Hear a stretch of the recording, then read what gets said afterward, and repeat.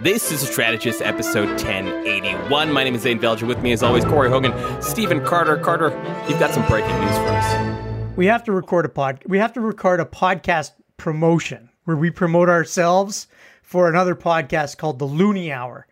And it's a business podcast where I imagine grown-up human beings listen. So I'd like us to be mature about it and actually focus on doing how would you promo our podcast, Zane? Go. Well, first of all, I'm going to ask some basic questions. Why and what is the Looney Hour? Let's start here. And why are we doing this in the first place, Carter? It feels like we're actually promoting them right now. Yeah. Isn't this mission accomplished? I feel like that's good. We're recording. We're promoting them right now. We're recording. Okay. I'm going to get you guys to focus. We're recording a promo for ourselves to put onto the Looney Hour. Right? So that we can get some of their listeners. I feel like we just know. I think we just did that. Did we not just do that? I need you to focus. We need to get their listeners to come to our show. Well, that's just not going to happen. Well, you said they were adults, right? I'm assuming they're adults. I mean, they're going to a show called The Looney Let's just do it right now. Let's just do it right now. Let's just do it on the pod right now. Can we just do it on the pod? Go ahead. Listen to our show.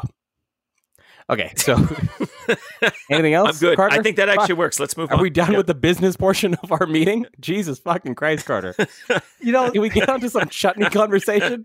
Or you got more business to drag us down with? One of the highest rated Canadian Are you still trying to do this? Or is this just like an aside? We are a fucking joke. Here's how. No. This is where the community takes hold. I ask you to do. We're going to do. We should crowdsource. We're going to do a 30 seconds. No, too many ideas. Too many ideas. Mine's the best. Okay. Here's what we're going to. We're going to do the 30-second promo on this pod. Okay. And then we're going to ask every one of our listeners. I just need a script to get a cassette player. Okay. A cassette player. Take your phone. Hit record on the cassette player. Record a cassette. Give it to friends and family. I feel like that's a really good idea to promote the strategists all over. It even expands it beyond the Looney Hour, Carter. Yeah, it sounds I just better can't than believe we have promoting listeners on the Looney Hour. Yeah, I feel like we've promoted them a lot. Yeah, no, it's us. They owe us a good 2 minutes and 30 seconds at this point. This is I hope a so. lot. Carter, anything else? Can we start the show now? Well, the show has started. Where's the music? Solid promo of this show, capturing both the flavor and the content that people who listen to the Looney Hour would get. I didn't even notice that it was recording. Hey, Corey, does it matter if your name is Mark or Mohammed? Not in Pierre Poilievres, Canada. Can we get into this? I don't understand our first what segment. Happened. This is not a reference you're going to get. This is not a reference you're going to get. Let's get into our Stampede Roundup. Corey, a lot of feedback coming from our last Stampede episode. I don't know if you guys got any feedback. I actually got feedback directly from some elected officials agreeing with a lot of our strategies we put out on the table. For those who missed last episode, we went into a deep dive on Stampede, but more specifically, we went into a deep dive on retail politics and how to kind of approach politicians in the summer festival or barbecue circuit season. A lot of feedback. Some disagreement, Carter, from certain politicians saying, you know what I prefer is people, if they haven't asked, just fucking tell me. If it's past day 5 of a 10-day festival, I don't need any niceties. I just need you to fucking tell me what you want, just so I can remember you next time. They want you to tell them so that they can just say, yeah, I heard what you said, and I'm never going to do what you asked me to do. That's what they want. Like, they're not. We're talking about what's best for the people who listen, not the fucking politicians. So true, Carter. So we're now adding an agenda. Shit. I mean, I got feedback from Amarjeet Sohi too. What did Amarjeet Sohi tell you? Just, put him on blast on the show. Yeah, Mayor of Edmonton. You know what he says to me? Here we go. He says, "I love your show, but there's too much swearing." There's a butt coming. Okay. He's told me that multiple times, and I've told him I'm like, "Fuck you, Mayor." I'm like, fuck you, Amarjeet. What the fuck, man? You start your own show, buddy. You know what? Edmonton. Here's what we can do. New Patreon subscription. It's called the Sohi package. Okay, we give you the Sohi package. It's $100 a month, Corey. I'm just looking at you on this. We bleep out all the swearing. It's just for Amarjeet Sohi. Great. He has to pay. He says he can't listen to it on his work phone because it's not. Wait, he can't listen to it on his work phone because there's cursing on the show. Yeah, because there's cursing on the show. That's what he said. I was like, if you can't break that level of complexity on your phone, you don't deserve to listen to us. You just don't deserve it. It's not, It's the city of Edmonton. Yeah. I mean, how hard could it be to break this? I think non-cursing would be the kind of thing that you'd have trouble getting on a phone exactly. in Edmonton. Yeah. Exactly. I mean, swearing is the most exciting thing to happen in Edmonton. Yeah. Ever since it was invented, people were like, oh my God. It's the most Edmonton thing you can do. Yeah. Fuck this place. Okay. Are we good? We got that out of our system? Corey? No, but there was a lot of feedback, and all the politicians love us. and fantastic. the staffers love us. Here's Remember how they the thing. said the staffers wouldn't love us? Staffers love us. Here's the thing. Well, the staffer tip, by the way, whoever, I think it was both of you tag teaming on the tip to talk to the staffers. That's getting a lot of play. But we find ourselves, let's keep this local for a second, in the middle of Stampede, Corey. As we turn the bend for the first weekend, a lot of big events, a lot of name brand politicians showing up to Calgary, as we said they would. Leader of the Liberal Party and Prime Minister Justin Trudeau was in town. You have the Premier running around town. You've got ministers from the federal government. You also have the Leader of the Opposition in his new look. And Corey, we caught a glimpse of not just that look, but a speech he was giving, didn't we? Yeah, we did. You want to run a clip? Do I want to run a clip? Do I want to run a clip? Do you want me to just do the clip? I mean, we didn't have a clip. We don't have a clip. Probably for the I was best. going to say, like, when did we get professional? And When did that happen? I think for his, I think this is a big save for him that there's no clip that exists of this, because I don't know what you thought of this speech, but he gave a speech at the Ismaili Muslim Stampede breakfast. Like an hour later, beyond when the program was over, people huddled around to hear Pierre Poilievre. And he gave a very interesting speech that I think you have a few thoughts on. So how about you get us started, and then I want to actually talk about a few strategy questions about Pierre and in the barbecue circuit. Well, he gave this speech. It was after the Prime Minister had left. The Prime Minister motorcade had gone out. People were kind of done, I think, with the main event, and there was some weak effort by the MC to bring everybody back around the crowd to listen to a politician speak. Not a ton of takers. Like I would say that for sure it was a much more enthusiastic crowd for the Prime Minister, which is not necessarily what you would expect in Calgary if you're not in Calgary. But that's George Shahal territory, and did very well. And who's a local Liberal MP. The Pierre Poilievre speech was short, which is the best thing I could say about it. But a lot of what he said was I don't know. I have a hard time introducing it without editorializing it, but it was pretty hackneyed. It was this idea of like, I'm here, and I am all about opportunity. I was adopted by people, opportunity. My wife is a refugee from Venezuelan socialism, opportunity. And in Canada, it doesn't matter if your name is Singh or Smith. I can't remember all of them, but like he used Pierre or Patel, I believe.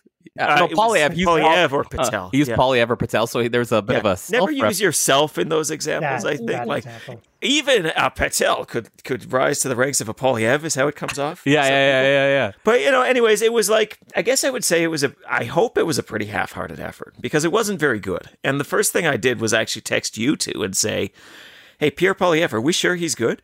And Steven said, what's going on? I'm not there. Yeah, and Carter left. And Zane said, I left with the Prime Minister. Well, I was, okay, so, yeah, of course you did. Your one friend. Yeah, exactly. Glad your one friend took you at an extra space. He took me. So, for some context, this is a pretty big event in the Calgary Stampede. It's huge. One of the it's best become events. huge. And thousands of people. Yeah. And it's one that I was part of organizing several years ago when we had a nighttime version of this event. Has become one of the more sort of common go-to dignitary events. I think that's like without sort of, you had the Prime Minister, the Premier, the Leader of the Opposition. Multiple ministers. Corey It's and I. become one of those things. Yeah, Corey, I was there. Canadian Press article published about it, so to speak, right? So it's one of those events.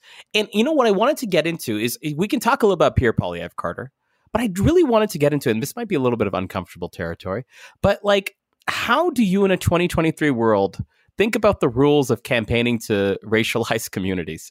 Because Pierre Poilievre's speech was one of the ones that was a little hackneyed. There was also like the Prime Minister was not the only one. The Prime Minister's speech was a little forced too, around business growth and like congratulating the community on like, you don't have to choose between social impact and making a lot of fucking money. Like pretty much what he said. It almost became Arnold Schwarzenegger. Yeah, I mean that's how he sounds with the altitude here.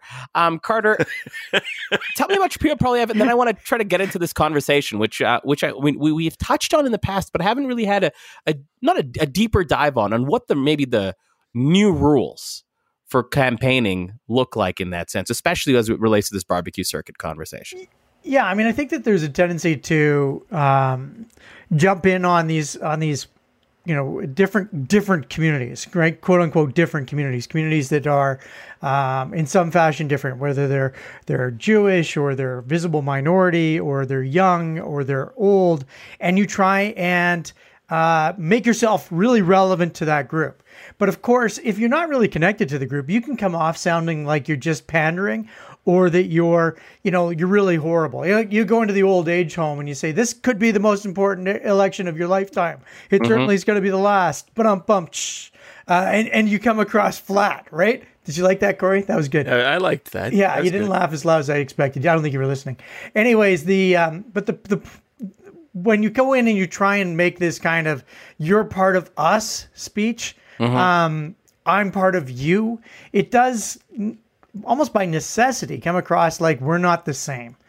We've never been the same, and now there's a wall between us. And I think that's one of the great risks of going into racialized communities and visible minority communities, is that you go in and you say, essentially, you wind up in some fashion repeating the Velji rule. I've always had great friends who were Jews, and here I am today speaking at this Jewish breakfast. Woo, aren't I ever so lucky? You want to make it sound like, frankly, this isn't that surprising for you. This isn't that different. I mean, I love going to the Ismaili breakfast because it's the best breakfast. I see the most people. I have the best time. It's really replaced the Hayes breakfast as the go-to breakfast. And I did all of that without saying anything about, you people or, bringing us all together or anything like that. I actually managed to do it in such a fashion that I didn't come across. You mean with your answer just now, like as in your explanation? And I think that's what the problem is that too often these, did you know that your community has the highest rate of entrepreneurship in Calgary? Yeah, they probably knew, because that's probably the best way that they can make money. There's all kinds of bullshit happening. There's racism. There's all kinds of things that I don't have any connection with. So why the fuck am I up here spouting about it? So you got to be really careful, I think, when you go into those communities that you're not necessarily from. And even when you are, your guard goes up or your guard comes down in such a fashion that it may be really bad. Corey, why is the Poilievres, Patel, Mohammed, Mark, sort of like that refrain, right? Whatever it was why is that hackneyed in 2023? I think for the great hazard of the Calgary Stampede for all out of towners is that you look like a tourist, right? You don't really understand the community. And I think this was a great microcosm of that, right? And in the sense that I think a little more intersectionally about, the Ismaili community maybe putting on the breakfast, but it's a big, diverse breakfast. Even beyond that, there's all sorts of Calgarians from all sorts of walks of life. And, B, it's a lot more permeable. It's just like, it's a lot. When somebody is standing up on that crowd, the feeling I kept getting is they're standing up at the crowd, and yes, it is the Ismaili Muslim community breakfast. And so I appreciate that. But they are assuming the crowd and the community are one. They are assuming that this is a speech to like a certain section of Calgary, and they're not. And they're both buttonholing the community as they perceive it to be, and they are not seeing the wider audience that's in front of them there. And so I think that's fundamentally my problem with it. Right? It's a view both of the Ismaili community, and it's also a view of the literal physical audience that's in front of them that it seems to be somewhat missing on. And I think ultimately, this very outdated, almost like 1980s United Colors of Benetton view of the world of like, oh, we've got this group here, and we've got this group there, and we've got this group over there, and look at their different cultures, and look at what they wear, and all of this. And if you're familiar with the ad campaign in the 80s, you'll know what I'm talking about here. No, totally. Right? But that's not it. That's not modern Calgary. That's not modern day. Like the suggestion to me that I find, and I'm really curious your take here. Like, what's your take on the breakfast? Zane, you were one of the organizers of the breakfast. In years past, and I'll take no credit for this year, but not in this year. I know, but in years past, as it was back when it was good. Is that what you? Back when it was good, before it jumped the shark. Before. Well, you know what? I'll say before, to Corey's point, before it mainstreamed, and I think that's a really interesting thing. Is that when politicians, your tourist example is very interesting when it comes to the point of politicians showing up to ethnic community or minority community events, thinking they've put on a really nice event, really surprising number of people for a minority community versus thinking this is a community that happens to be a minority that's putting on a very fucking mainstream event. This is exactly the difference. Like you have put your finger on it for me exactly. And right? to Carter's point about this is just a stampede event. This is a big stampede event. I'd say most corporate Calgary, most community Calgary, like this is the one of the few you put on your list, right? Like you get a few things done. Like if you're being like very crass, but hey, this is a bit of like community outreach, but this is also like this is probably your best shot to have some time with the premier or a minister because you know they're going to be there, right? It's one of the ones where you can have a bit of community, a bit of like family, also a bit of ministerial time. But I think to the point, there's two concerns. The first one is exactly what you said, or the way I've kind of maybe expanded on that point around a community that happens to be a minority hosting a mainstream event. The other is really in the language of, and I was going to bring this up as a broader topic for both of you from a pure political risk perspective for this community. And there's probably folks in my religious community that are not going to love this line of questioning, but like singling out one community and being like, we owe a debt of gratitude to you. You guys are fucking amazing. Thank you so much. I think does two things. I want to talk about the political risk, which I'll get your thought on, but it also like perpetuates this minority myth model, right? That like, why can't you just be like these guys? Like, aren't they exactly what you should be? And like, we should let more immigrants in because look at this one example when we know that is, I shouldn't say it's a fringe or a norm. I don't want to go down that, but it's like, it's perhaps using a pedestal and showcasing a narrow example while maybe trying to gloss over some of the other realities that immigrant and refugee communities face. So those are the two strands I always think of. What the harm is to the broader sort of community when you kind of single out one. I'd like to get your thoughts on that on the political risk. And the second one is really about how do our politicians and our politics start coping that at some point, and it's now, communities that happen to be minority communities and people that happen to be individuals from minority backgrounds are going to host the most fucking mainstream things because they are part of the mainstream. Well, yeah, this is like, so maybe this is me just as a Calgarian getting my back up a bit too. Calgary, very diverse city, big, wild, exciting place, dynamic, connected to the world. And as a result of being connected to the world and in part connected to the world because of, big diverse community. And I always get the feeling of people marveling at the diversity of Calgary, like George H.W. Bush looking at like a scanner at a grocery store. Oh yeah, no, the scanner. Yeah, exactly. Being like, oh, fuck, this is fucking amazing. Like, wow, look at this, right?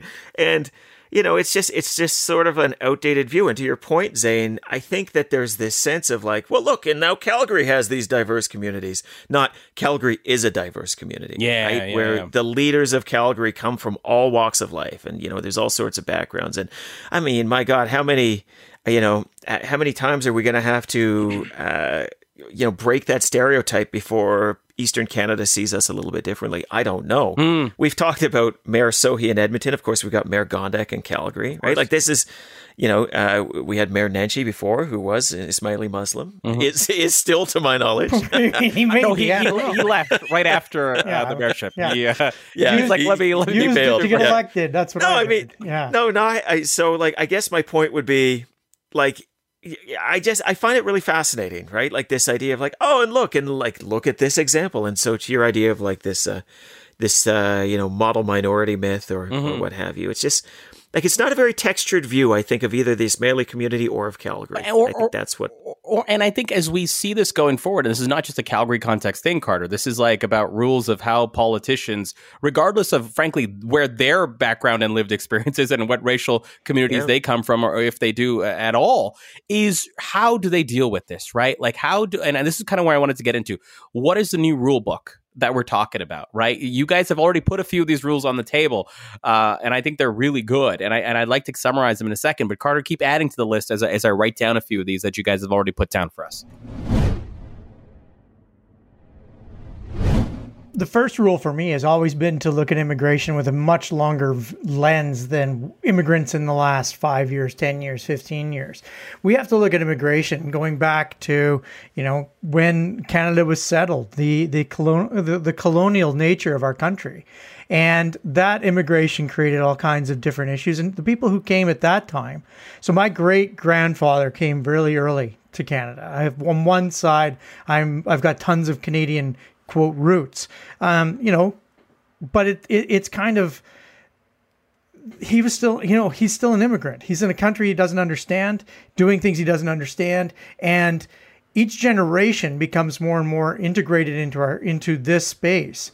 And I think that if you start to look at immigration and say, well, now we've got this type of immigrants, and this type of immigrants is foundationally different than any other type of immigrants before, you've really missed the whole point of immigration. Immigrants become any single person that chooses to uproot their lives and go to another country has a bravery that I can't express, right?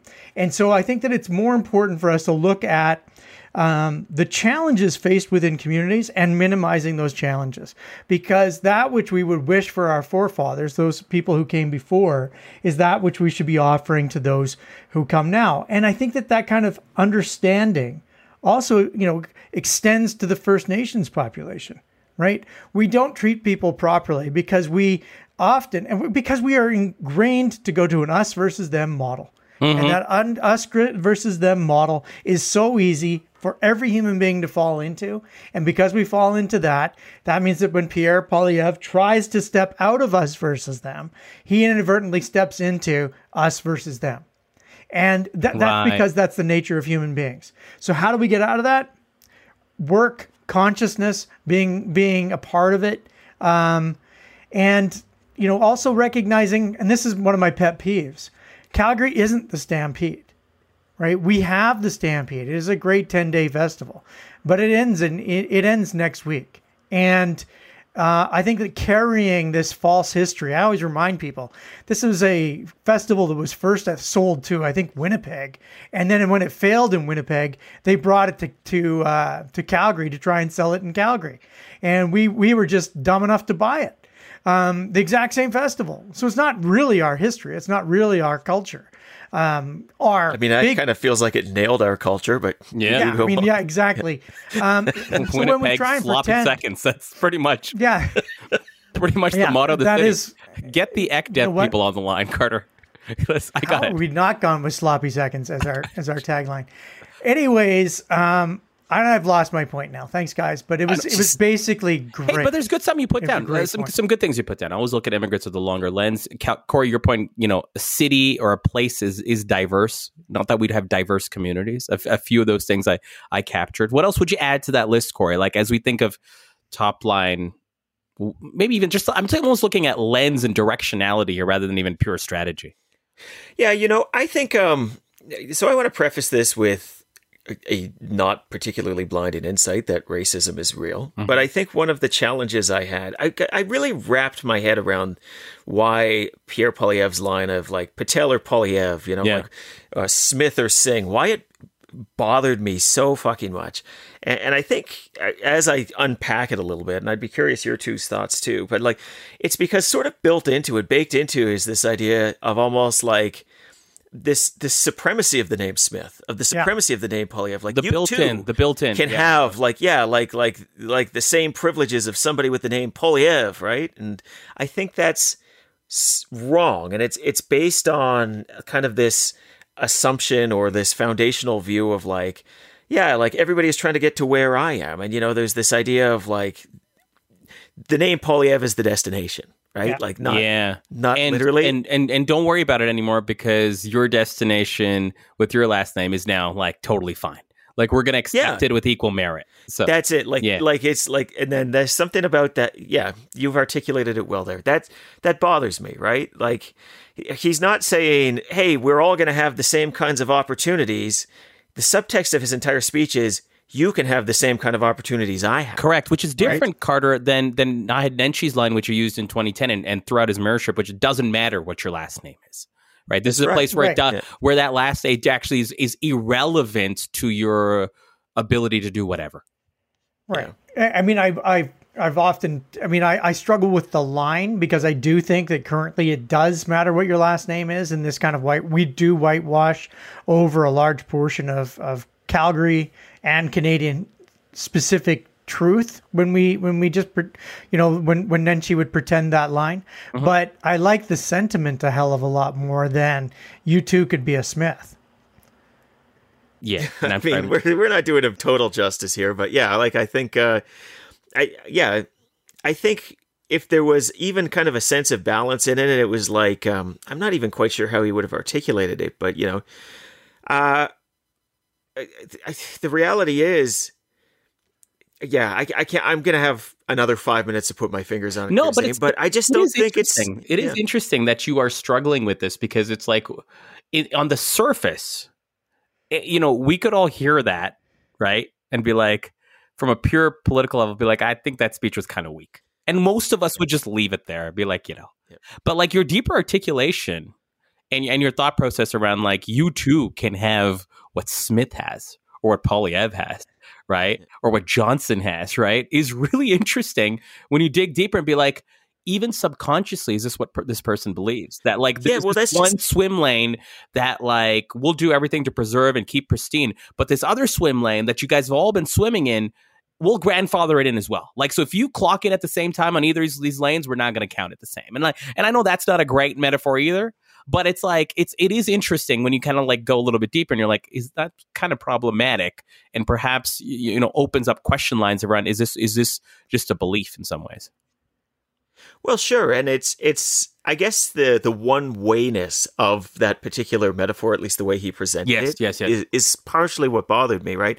He wasn't saying like, this is a place where, a Smith has access to all of the things that a Singh has as well, right? Like it was, hey, a Singh can now have the things a Smith has. And there's suggestion that like, those are the, baked into it, the subtext. I'm clearly reading things into it he didn't intend, but I'll just say is you could kind of feel like you think that the Smith things are better, at the bottom line. And it's like, and I think that's part of what bothered me. Louis C.K. joke. He's like, if I ever come back, and no offense, I'm coming back white.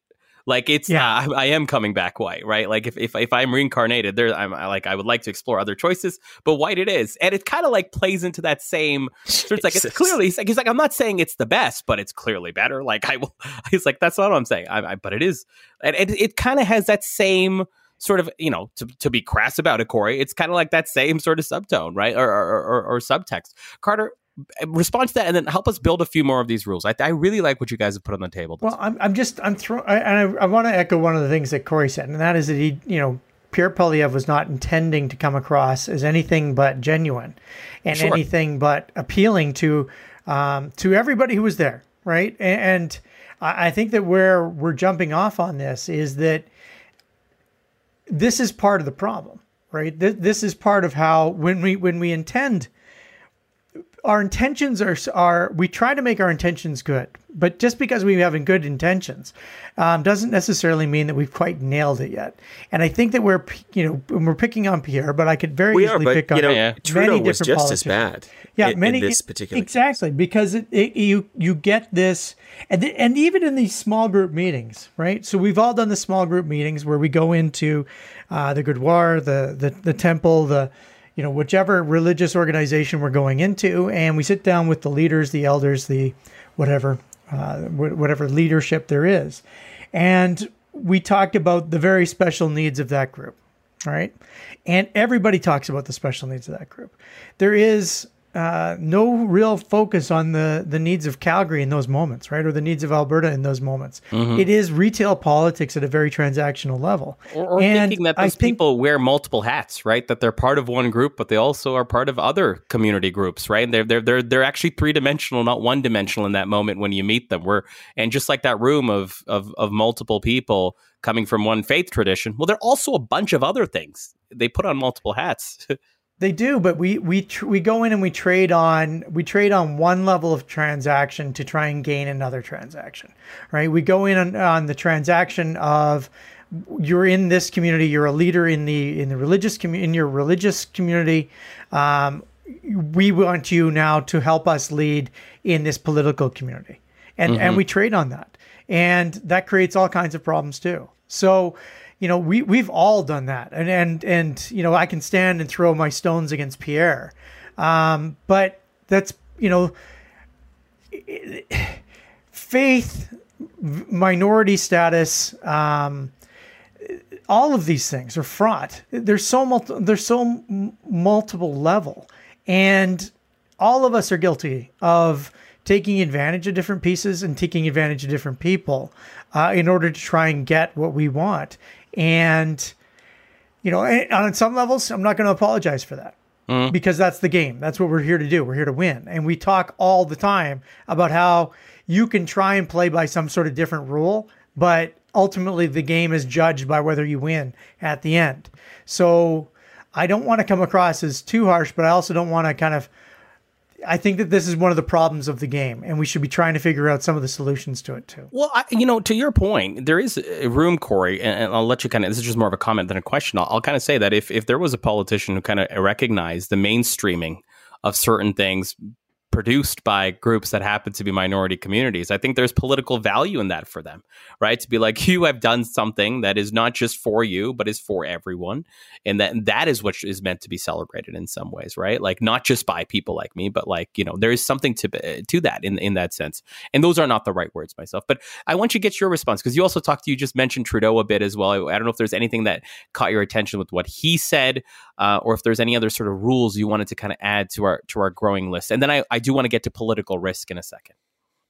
So I maybe I'll walk my way towards a rule, but the rough outline of this rule is you have to be thinking, would this be appropriate if I just mad-libbed some of the context and did it at, say, like a group that was put on by like a Catholic faith group or a different organization, maybe not a faith group at all? And is this how I would recognize the group? Would I go so all in on this? And I'm going to pick a example here, the Hayes breakfast that Stephen mentioned. Yeah. Calgarians of a certain vintage will know this was like the Stampede breakfast for many, many years. You would go to Heritage Park, there'd be thousands of people there. It was invite only, but it wasn't that hard to get an invite. Yeah. And you would, you'd go through the ceremony, and politicians would often have their speeches and they would say things. And if somebody at the Hayes breakfast had spent literally the entire speech of the Hayes breakfast talking about the contribution of the Hayes family and of Southwest Calgary and Heritage Park and how important it was, we would say that's fucking weird, right? That's really strange. And yes, they are the hosts, and yes, they deserve acknowledgement for their support of the Hayes family through there. But like, does this actually follow? Is this what this event wants to be about, purports to be about? And I'm not saying it's a perfect parallel, but I'm saying as a politician, you should sit and you should do that check and say, okay, if I just swapped out a few things, and if I was at, like, say, a Catholic event in Southwest Calgary, would this speech be talking about the things I'd want to be talking about, or would somebody say this speech is fucking weird? And I think as we evolve as our understanding of kind of like again, I'll use the word intersectionality, where we all wear many hats, right? You were just talking about that. I think there's got to be more of an appreciation for that nuance by politicians, and the words that they write and the words that they say should reflect that. Yeah, and it doesn't always, especially when you're dealing with communities that they are not members of. Carter, I remember you and I think, had lunch at one point, and we brought up something almost identical to what Corey mentioned here. So I'm glad you put it on the table, Corey. It was almost like, we were commenting on how when politicians would go to certain communities, the entire speech would sound different from politician to politician, but the real like summary statement was, "Look what you were able to do." Yeah. Every single person would walk up and be like, "Look what you were able to do." Right? Pat on the head. Look what you have done. Look what you were able to do. And we kind of still seem to have, and said not with that demeaning tone, right? But with if you kind of boil it down to its core, it's like, historically, 50 years, 100 years, however long you've been here, look what you're able to do. Today, this event, look what you're able to do. Today, this breakfast, look what you're doing. And you're going to be able to do what you did today. Look what you're going to do in the future. And it's just like, to your point, Corey, if you just went to every event and be like, "Oh man, this is great. Look what you're able to do. Look what you have done. Job. What a great it's like Hayes family. Yeah, look what you're able to do." And in some ways, it's like it's trying to signal like you've done it. Like, this is what success looks like in our eyes, and look what you've been able to do. And I think, right? And Carter, in some ways, it was kind of like that. And listen, I don't want to get so philosophical, but there is that undertone. And I'm just trying to think that from a pure political perspective, abandoning that undertone and choosing a different one, I just do wonder if there's political upside there that politicians are just missing out on from you did it. Look what you're able to do. I mean, it'd be really interesting, wouldn't it? Wouldn't it be interesting to go in and do a speech like, I mean, something that doesn't sound like a high school commencement speech? You know, you're now embarking on the rest of your lives, and we expect for you to do better. Yeah, you're a grown-up minority community now. Yeah, look at you now. You know, forward. Yeah, there were pancakes, and they were really well done. No, I mean, I think it'd be really interesting. I mean, there are challenges within every community, and I think that one of the hardships for politicians is that sometimes we don't want to say the hard things. And I know that when Gondek spoke to some of her communities about domestic abuse, there were real consequences for her. Because it just wasn't spoken of. And you mean she went back to like her faith community in this context? Community. Yeah. And because it is something that is not spoken of enough, and she used her platform and her ability to speak to them. I mean, I'm not sure it won us any votes that day, but I think that some things are more important than votes. Not many, but a couple. Domestic violence, I would put right near the top. So what you're describing, though, in some ways is the inverse, right? You were talking about a member of a community talking to a community. We're talking about, but when people I'm saying, wouldn't it be interesting if a non-member of a community could try and do that? I mean, it would be tough. It'd be tough. It would be murder. Like also you're but you should be you're able sort of to. baking into. No, you should be able to. My concern is not the subject matter. It's that like you have defined like this audience. Hey, I'm at this like now I'm going to talk about my view of what should change within these groups. Assuming A, everybody, this is going to be a relevant message to everybody in the group, and B, speaking as somebody who's not a member of the group and will not have kind of that nuance and picture. I mean, let's call a spade here. The reason why politicians do this is because they, the look what you're able to do message. It's the shallowest form of political speech giving. Hey, congratulations. So easy. You know who else they do it to? High school classes. Yeah, because they know it's not Carter's point. Yeah. It's not that political, right? That point. It was a good point. No, I understand that's the point. I'm saying it's the safest political speech to make, just to praise the group that you are in front of rather than saying anything.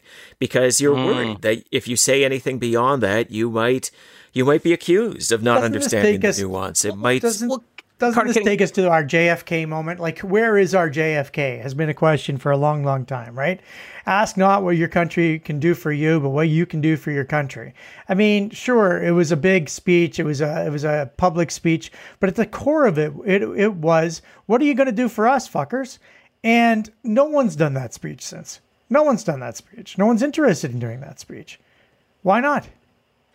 I mean, feels a bit drifty from what the thing, but it's not that drifty. Politicians don't. It's about saying to people, "What are you doing to make the world better?" All the people.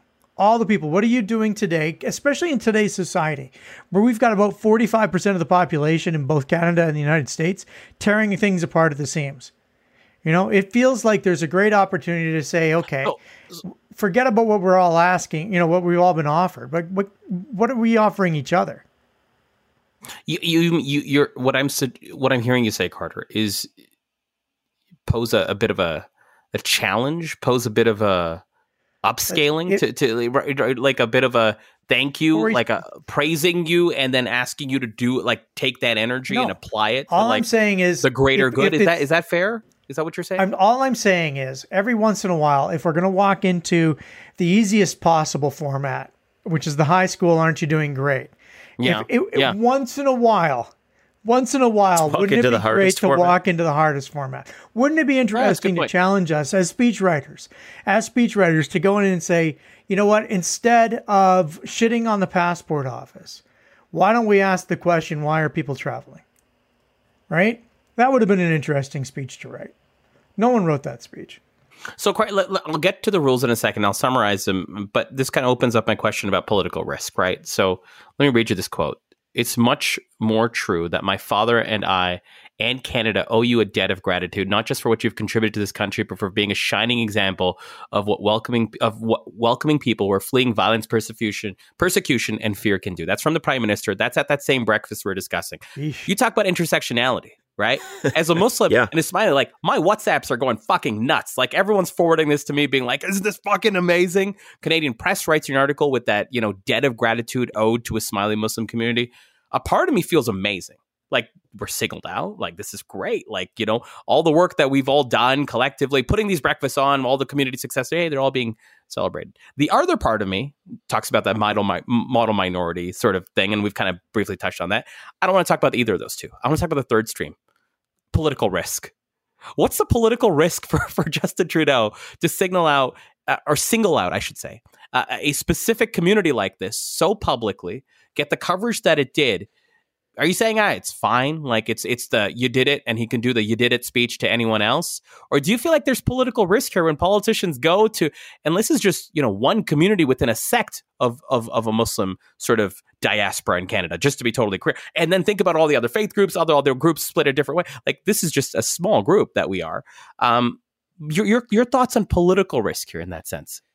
Well, so when you're speaking the most general of terms, I think your political risk is not like other groups say, hey, well, actually it is it's exactly this. So I'm going to illustrate this with a story. When I worked for the government of Alberta, we had a person who's half of their job, half of an FTE, was just writing like letters that were proclamations about the various days, weeks, and months that we had. Sure. Because we very quickly got to a point where we got no credit for making the comment. We got abused if we forgot to make the comment. Interesting. Right? And so I think there's a bucket of political risk here where, okay, you've said that about this community. Now, are you going to say it about my community? Are you going to say about this community, this other community, this further community down the road?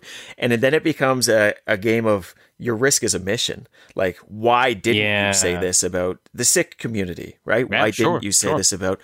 And people will start to look at that language, and they'll put that language in front of people. That's a challenge, and that's a risk that politicians have when they go extra hard on the platitudes. The other one, obviously, and I think that so many speeches about what politicians are going to do for the pursuit of reconciliation in this country is the perfect example. Is you dial your rhetoric up to 12 and your action is stuck at 1. It's like, okay, that's fucking wonderful. You said those nice things. What are you going to do about the list of concerns that we have, the challenges we have, the rising racism in various contexts here? What are you doing about, if we want to do the First Nations one, clean drinking water, for Christ's sake? Like, how hard, that, like, you say these nice things, but I just want to be able to turn on a tap and not be poisoned. And so the rhetoric so outscaling action is also something to watch. But that, plus the idea that you are now setting a bar for all future community conversations, those are the two risks, primary risks for a politician. Those are good ones to add. Corey talks about rhetoric and this omission, and then he also talks about this sort of delta between action as well. What risk do you see? Do you actually see political risk when a leader signals out a community like this, puts it out so explicit? Like, if the political job was to get people to share this clip within my faith community, it's happening. But I think about this more broadly, right? Like, so from that sense, there's like a lot of love on the WhatsApp, right? Our chosen form of communication. Mandated in the Quran, by the way. It's a beautiful It is. Very few people realize that. And very few people realize that. But Carter, talk to me. Do you see risk? Well, you're dragging me into a space that I'm absolutely uncomfortable in. But I'm just going to allow myself to be dragged in because I can. Well, I think this episode is I've sat in the back of a cab. And I've talked to people about, the cab driver happens to be Sunni Muslim. Yeah. And I say to him, what do you think of the job that Nenshi's doing? Right? Just this back years ago, we're in the Nenshi days. And he says, I think he's a good mayor, but he's not a Muslim. I don't understand that comment. That comment makes virtually no sense to me. But here's what I do know. I do know that not every group behaves the same way towards every other group within their organ.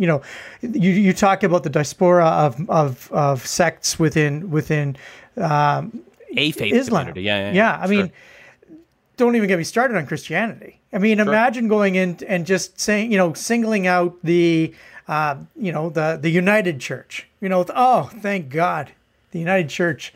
They really rescued us from all the shit the Catholics created, right? Like. There's just nothing but trouble. And I think that this is the challenge of these types of decisions, of these types of speeches, is that it sounds all good. It sounds great until you start weighing out, what are you saying to others, right? What are you saying to the other groups that see themselves, rightly or wrongly, in some sort of competition with this group that you just singled out? And I don't know if I'm using the right word in terms of competition. I don't know what words I'm supposed to be using, so I'm just not being particularly careful, and I'm just blurting them out. But this is a complex issue, and the complexities aren't just, they'll get over it. They won't remember. It's fine. Imagine what would happen if your faith group was singled out, not in a positive way, but, they're the other group that you don't necessarily see eye to eye with. This is what the Prime Minister was playing with. And I mean, I think he's right. I think that has been tremendous, the Ismaili population is spectacular, but so are so many other faiths. Right. So it was an Ismaili breakfast, but it wasn't an Ismaili gathering. And that was also something. And so I've danced around all these different issues. No, I don't know. Maybe I'm canceled again. No, I think you're fine. I think if anyone's getting a phone call after this episode, it's me, Carter. So don't worry about it. For introducing what I thought WhatsApp, you'll get a text on WhatsApp for what I thought would be a 5-minute conversation. But I think this is interesting because one of the things I don't think political leaders are perhaps aware of is how zero-sum game their comments can be received as. That it's almost like, where does daddy's love go today? Right? And if we buy into this larger paternalistic and even colonial style of thinking about things, where if you can almost be like Smith, but up until recently, you had to be Smith to get those rights and privileges, right? And if that's how we're kind of treating these groups, many of them are going to view it as a zero-sum game. Like it's a power ranking. You're up one day, you're down another. And if you're up one day, that means someone else is down. And someone else is down, you have to climb on their shoulders, not to kind of thank them, but to trample them and get them lower. And frankly, if anyone thinks that there's not cultural communities or faith communities that are thinking about government relations or PR or where we fit in the overall psyche or our brand or positioning, kind of in the terms that we've been discussing over the series of our 1081 episodes, Corey, you're mistaken. Those thoughts happen. Those conversations happen. They might be less or more strategic depending on which group you're a part of or which tables you're allowed to sit at. But to your point, Carter, I think it's a very interesting point. I think sometimes political leaders can jump in or out of these things and say, have flyby comments. And I don't think this was a flyby comment by the Prime Minister, but there are sort of ramifications of that and how they kind of sit. And if the overarching goal, Carter, is your challenge of people working together to produce a greater, more stitched together country or fabric or outcome, some of these comments are actually more divisive, I would say, than they are unifying because of the who's getting the love today vibe that some of them bring. That's it. Nothing else to say. Yeah. I mean, it's super tough because I think that sometimes we think, this community is all the same, right? They're all the same. They are not. They come from many different places. They bring many different biases, as we all have. And each one of those, we talk about the rise of racism as though there's only one type or one focus of racism. Racism comes in all the different colors. I mean, everything. There is so much, and there's so much to spread around, really. No one group owns it. And because of that, I think that sometimes politicians just simplify to the point where they're like, well, we can go and say this and everything will be fine. And I just don't think it's fine. Always look at immigration with a much longer lens, not a narrow one. Places are diverse. They don't just have diverse communities. Fully examine the truth and what it looks like. Don't trade off one community for another. Understand the ramifications. And Corey's last point, you have to be thinking that if your remarks mad lib to another community or a context that's more quote unquote mainstream, how would it be received? Don't do it. Don't necessarily jump into that pool. Anything else to add before we jump into one more segment? We got another segment? We do have another segment. I'm going very quickly. Let's move on to our next segment. I'm sticking with the Prime Minister. Are you trying to kill us? I'm trying to kill you at 49 minutes. Now that we've done religion and politics, What do we want to do next? Like religion and politics is the best. Sorry, we have ever. to do sponsors. This episode brought to you by the City of Edmonton. The City of Edmonton, we fucking love our mayor, Amarjeet fucking Sohi. Carter, let's move on to our next segment, the Prime Ministerial Double Down. I want to talk about Justin Trudeau really quickly. We've talked about him in this multicultural setting. I want to talk to you about him on C18. We're not backing down on this. This goes to the core of a free and informed society that is able to take responsible decisions in our democracy. This, of course, Carter, talking about the government now saying it is suspending its ads on Facebook and Instagram, not backing down, doubling down. Carter, do you like it or do you not like it? Oh, I like it. I think it's a really good play. I think that it shows strength when we haven't seen much strength from this government. I still think that they have not properly defined the adversary in this particular case, but they're fighting a battle. And I like fighting a battle. I like them coming out and saying we're throwing some haymakers. I do think that social media has become more and more of a threat, and it feels like it shouldn't be. It feels like, it should be posts about your aunt's pictures, but they're not posts about your aunt's pictures anymore. I'm afraid to see what my friends post on Facebook when I get notifications. Maybe that says more about my friends, but nonetheless, I think that I think that there's a lot further to go, but I return to my point of a couple episodes ago. If they're going to keep doubling down, then they best find ways to double down with friends. And I think I saw some of that with them starting to talk more about the European Union and some of the activities that they're taking and tying Canada into those types of discussions. I think that's where the real strength is, and I hope that they continue to fight this fight. Corey, they're trying to position an angle, or at least find a lane here. They're superpowers. They're huge. They're rich. They're powerful. Lots of big lawyers. They can be intimidating. We won't back down. Almost positioning the government as the underdog against Meta. Scrappy underdog. Yeah. It's the interesting frame that they have chosen. And then you add on Trudeau's comments about democracy and how these companies have flourished in democracies. It's time that someone stand up to them, so to speak, banning the ads on Facebook, banning the ads on Google. What do you think, Corey? Do you like this play by the government? They've chosen a lane. I'm not sure what I feel about it, but I'm curious to get your thoughts on where they've kind of landed with this positioning right now.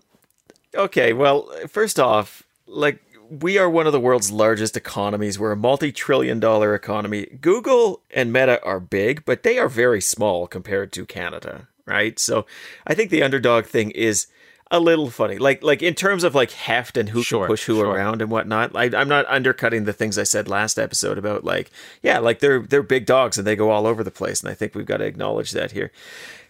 I think what the Prime Minister is doing with his setting the stakes language is just trying to reframe the issue. And it sounds like he's doing a pretty good job the way Stephen jumped on board with some of this social media. We're talking about Meta and Google. We're not even talking about social media networks in the context of Google, at least not in the Web 2.0 way we talk about it.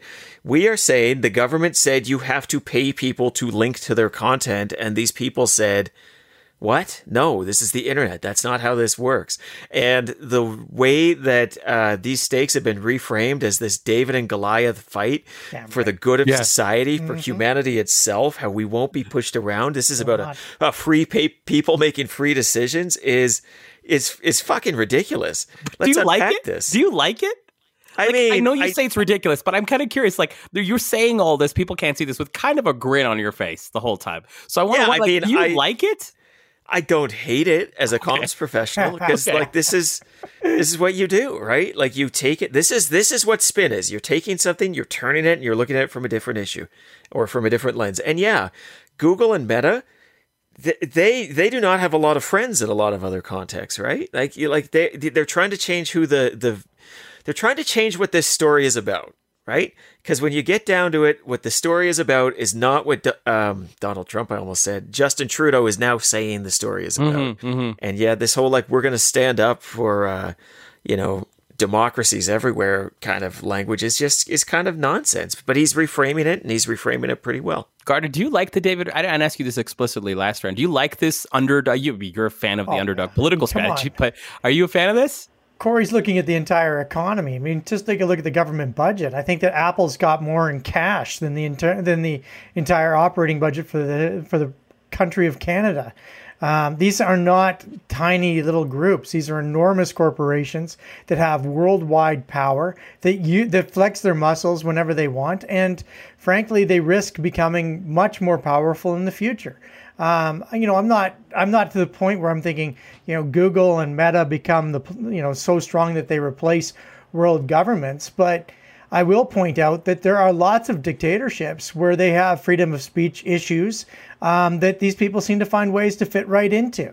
So why wouldn't we ask them to fit into our societal norms of trying to support an important industry like news, especially given that they have fucking destroyed it over the last few years? And yeah, we got the internet for free. We got the internet for nothing. But that has changed. The internet is not free anymore. The internet costs us a fortune now. And the only people who aren't paying for it are the big companies. So let's go and take our pound of flesh from Mark Zuckerberg. Who's with me? Let's storm the castle. Let's do it in the cage match, Carter. Corey, I'm going to go to you on this. Pierre Poilievres, still with glasses on his Facebook profile page and still on his Twitter, still very friendly with the glasses, very attached to them. Not his new look being profiled just yet on Twitter. He says this: if Trudeau really believes Meta is threatening democracy, he must do a full boycott. No more posts or Liberal Party ads. Go cold turkey. Small price to pay to save our entire democracy. You like it? I mean, also don't hate that, frankly, because this is a thing. You've set stakes so high. You've set them as being about society itself, and then you're still going to be buying Facebook ads saying, "Come to the Prime Minister's pancake breakfast." Come on, man. There's no consistency there, and so I don't hate it. And of course, the reason why we know the Prime Minister would be disinclined to do this is because these are channels that allow him to communicate, politically across the board. His various constituency associations, his MPs, his politicians more broadly, and to put away that gun, I mean that's tough, right? And just leave Pierre Poilievres out there running around Facebook all by his lonesome. That would be really tough. Pretty much defines where we are currently, though. It doesn't it? I mean, haven't we given Facebook up to the right wing freaks? I thought we did. I thought we all agreed. Meta is Instagram and Facebook and WhatsApp. And WhatsApp in one key tool, Carter. Right? One key bucket of social media tools. Carter, start writing a response for Trudeau. If let's just say he has to respond to this, right? The media keep pestering him on this. Mr. Prime Minister, will you do a full boycott? Will you do a full boycott? You said this is about democracy. You said you've upped the stakes. How would you start constructing that answer? And Corey, I'm going to tag you in on the back end to help. We don't need to do a boycott to protect democracy. We have to do regulations and laws to protect democracy. That's what we're doing. We're taking action, and that action will be seen through the laws that we put forward through the House of Commons. Boycotts aren't laws. So Pierre Poilievres thinks that the government should be boycotting to achieve their governing ends. I think he's misunderstood his civics classes. Not bad. Corey, take what you like, build on it. I'm going to play hostile reporter for a minute here. Okay, go ahead. So you're saying that the government should stop spending to make a political point, but you don't want politicians to stop spending to make a political point, Mr. Prime Minister? I think that it's important for us not to spend money on someone. The government is the one currently trying to legislate this, not the Liberal Party of Canada. And if you can't see and understand that distinction, I don't even know how to help you, Corey. I think you're going to have to help Canadians with that one, Mr. Prime Minister, because that sounds pretty absurd to me. There was no bill that was passed that said the government of Canada was going to stop spending money on Meta. This was a political decision. Why wouldn't you make that political decision on your political channels as well? Because politics are more important than government. Oh, fuck that message. I see what I did wrong. I'm gonna have to work on it. I'm gonna have to work on that one. Yeah. Corey, take what you like. This is why Danielle Smith doesn't have follow-up questions. There's some interesting nuggets on what Carter put down. I like that. I mean, it's like saying like a pile of turds has some interesting. How dare you, sir? Yeah, like that turd's kind of shaped like a unicorn. You know, I'll tell you something. My message is good. Amarjeet Sohi, man, that guy's fucking awesome. Yeah, Corey, he loves the fucking show. Yeah, Corey. Take what you like, if anything. Build your own response to being pestered with the question. So the question again is, ultimately, why won't you? Hey, yeah. Go. You're Corey's playing both. Sorry, Carter. This is a scene from Corey's one-man show. Let's get out of the way. We go. Yeah. So the suggestion here is that we are going to resolve Meta pushing around the government of Canada by independent political actors trying to speak to their community being pushed around by Pierre Poilievres. I don't think so. That's not what we're here doing today. And we're going to use the heft of the government to get the outcomes we want. We're not going to be forcing people to stop having conversations on channels. This is the entire point. The entire point is these channels have become part of the social fabric of this country, and they need to be managed. Oh, that's good. I like that. Pretty good. It's almost like he's a comms professional. It's almost like he was on my side the whole time. Hey, did you see that? Like he was pretending like he wasn't. But he really was. I know, right? But I really was. Very, very fickle. Yeah. Let's move it on to our final segment, our over under our lightning round. Stephen, we do this. Are you sure, Zane? Because we're only at the 1 hour. Yeah, I think that we should probably I managed this time extremely well. I have to tell you, Carter. Are we cutting any of that stuff at the beginning, or are we just going to let that stay? All the Muslim stuff, all that stuff that you didn't like, all that Muslim talk. Yeah, we're gonna get rid of it. It's gonna be a 10-minute episode. Good. Who's editing this? Hey, Carter. Yeah. Carter, overrated, underrated. CBC News had to retract parts of the report alleging email interference by Alberta Premier's office. Overrated or underrated as a political story in your mind? The retraction by CBC. I mean, it was a relatively specific retraction. I don't think it was. I think it's overrated. I don't think that it's as big a deal as the Premier's office will make it out to be. Corey, overrated or underrated? Danielle Smith getting a bit of a win here with CBC having to retract on the specific claim of emails proving this interference, or emails coming from the Premier's office for this interference. What do you think? I think it's underrated. The number of people I've talked to, politically savvy people, who have just sort of felt like the conflation of both the CBC reporting and the Ethics Commissioner report, and have said like, oh, like this looks like the Ethics Commissioner report. Just a little bit of background for people, which said that the actions the Premier took were actions that would be a threat to democracy, right? So that was the bottom line. It had 3 different sections. Section 1 had to do with the CBC, whether these allegations that were made in CBC, not by CBC, but in CBC, right? Saying that the Premier's office had reached out to prosecutors, and the Ethics Commissioner said, I found no evidence of that. I don't believe it actually happened, just based on the fact I talked to literally every Crown prosecutor and all this. I just don't have. And then the second 2 were on these other 2 issues that got dinged on in terms of like talking to Pulowski and did she intend to interfere in justice, right? So the reason why Danielle Smith at the debate was saying like, I was exonerated on one, was because this comment the Ethics Commissioner made about the CBC reporting. And I think there's going to be a lot of people out there, and it will obviously be a narrative helped along by a Premier's office that's much helped by this narrative, who are going to say, well, there were these accusations made, but those accusations have now been retracted, so I think it's okay. That's not actually what was the threat to democracy. The threat to democracy was the stuff on tape where Danielle Smith was saying, well, let me take that away. Let me see if I can intercede in the administration of justice. Yeah, the stuff we actually heard. But there's a murkiness now, and that retraction is now the talking point Danielle Smith has in every avenue except a legal one. Yeah. Where she says, CBC actually had to retract that reporting, and the Ethics Commissioner mentioned she doesn't believe it happened. And so I think it is actually a big deal. I also think it means the next time there's reporting that is not like named source that the CBC puts out on an issue, people will say, yeah, but can we trust it because of this retraction? Even though, as Stephen said, the retraction was somewhat narrow in scope. Narrow, yeah. That's not how people's memories work. And so I think it's a big deal. I do. Yeah, I changed my mind. Corey's right. Okay, well, thank you, Carter. What was that? You're Four? right. I think that was a both. 4. That was a 4. Thank you, Zane. It was a 4. Hey, Corey, are you in or out on politicians engaging with celebrities? And I point here to Justin Trudeau inviting Taylor Swift, asking her to come to Canada. Now, of course, there was Matt Genereux, Conservative MP, kind of put a motion together. This is the Prime Minister using his official Twitter account, asking Taylor Swift to, make some time, inserting a few, T Swift lyrics in that tweet. Are you in or are you out on that strategy? It gets the headlines. It pierces through. It goes beyond our political bubble. Some people think it's cringe. I'm curious what you think. I think it's pretty cringe. I also think it is not a great way. Like, you are sort of reminding people that she didn't decide to come to Canada, right? And I'm not really sure that's particularly useful either, unless you happen to know there's going to be additional tour dates added in Toronto and Montreal and Vancouver and Calgary. Not Edmonton, though. I mean, the mayor of Edmonton fucking rules, but otherwise...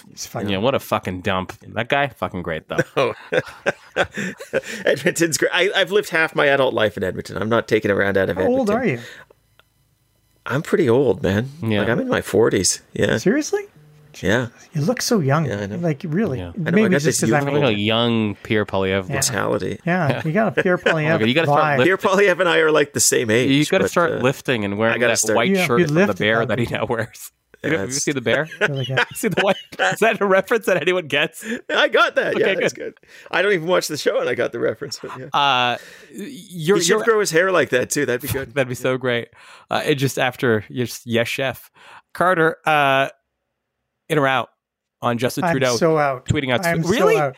Yeah, Let me tell you tell me why why. I'm out. Tell me why. Tell me why. Because have you ever tweeted at someone that you wish would get back, like that you want to get back to you? Like you put a mention in and you're like tweeting at like some giant celebrity and you're like tweeting at them. Oh, I hope they see this one. It's pathetic. If you don't have a direct mechanism of contacting them, You think it's a status thing? It's pathetic. The Prime Minister of Canada, if he really wanted to have some fucking influence, he calls her people, or he has his people call her people, and they all get together and they have an actual chat. You don't. Yeah, all of a reach sudden out there's a on Twitter. $15 billion subsidy for the Taylor Swift concert. Exactly. In southwestern Ontario. This was embarrassing. It's embarrassing. It would be embarrassing if Zane Velji before we started this show, remember before we hired Zane, Corey, and he tweeted at us incessantly. He would at us. Hey, yeah. Perpetually. Oh, Stephen, I really want to work with you. And it just worked. At me. And I'd be like, If Taylor Swift played a concert stadium tour Southwest Ontario, over under 45 minutes, Francois Philippe Champagne's opening act, would it be over 45 minutes or under for Frankie Bubbles and his opening act, Carter? it'd be over. It would be over. That is correct. There's only one answer. Corey, final question. It goes to you. Last week, we discussed a bit of Twitter and its rivals that were available, its alternatives. We talked about Blue Sky. And then out of nowhere, Threads, man. 1,000-pound gorilla? Are you in or are you out on it? Well, it's certainly, I think as of tonight, there was the expectation that Threads, so this is, if you haven't been following this in the last week, Meta, via Instagram, which they own, launched Threads, and it ties to your Instagram account. So you can log in and you immediately have the network, and it does this thing where it basically tries to encourage those reconnections to occur on the Threads app, and 30 million people overnight. Looks like there's going to be 100 million people by the end of the night tonight. Twitter, I think, only has about 250 million active users. So just to give you, this is the first one at scale that's really come in. Interesting. There's been, some analysis of web traffic showing that it's coming down from Twitter. This does seem to be having an immaterial effect. And if you didn't even believe the metrics, the fact that Elon Musk tweeted today, Zuck is a cuck, I think is what he said. Jesus. Because he's an idiot and he's 12. Would tell you that they're feeling a little sweat on here. This might be the real deal. I don't think Threads is necessarily good yet, No. but let's be clear. Yeah. Twitter is not good. Twitter's horrible. And Threads has the connection. It has the social network backing it through Instagram. The fact that it's pretty easy to get strapped onto that and move. And it's a pretty good parallel to Twitter. So I can easily see it, if not eating his entire lunch, most of his lunch. And that's going to be a real problem for Elon Musk because it's not like Twitter was a runaway success story before Threads came onto the picture. Carter, I'm going to get your take on this in a second. Corey, what do you think of the name? What do you think of the name and the brand? Like in the Threads? I mean, it sounds like a generic clothing shop, you know, like I wanted to get like the good pants at the Gap, but my mom took me to Threads instead. Like that's no, it's a secondhand store. It reminds me Corey, of it's a secondhand. It's Threads is used. Secondhand store is right. It's like it's the American Sand. Remember Sand? In fact, it's the secondhand store that used to be near I your love house. Sand. Yeah, Oh, fuck, I love Sand too. Don't diminish Sand. Sand was pretty great. Carter, no, never. Threads, 1,000-pound gorilla. Is it the one? I mean, I don't know if it's the one, but I mean, what are we trying to do here? Are we trying to replicate Twitter's success, or are we trying to see when Twitter fails?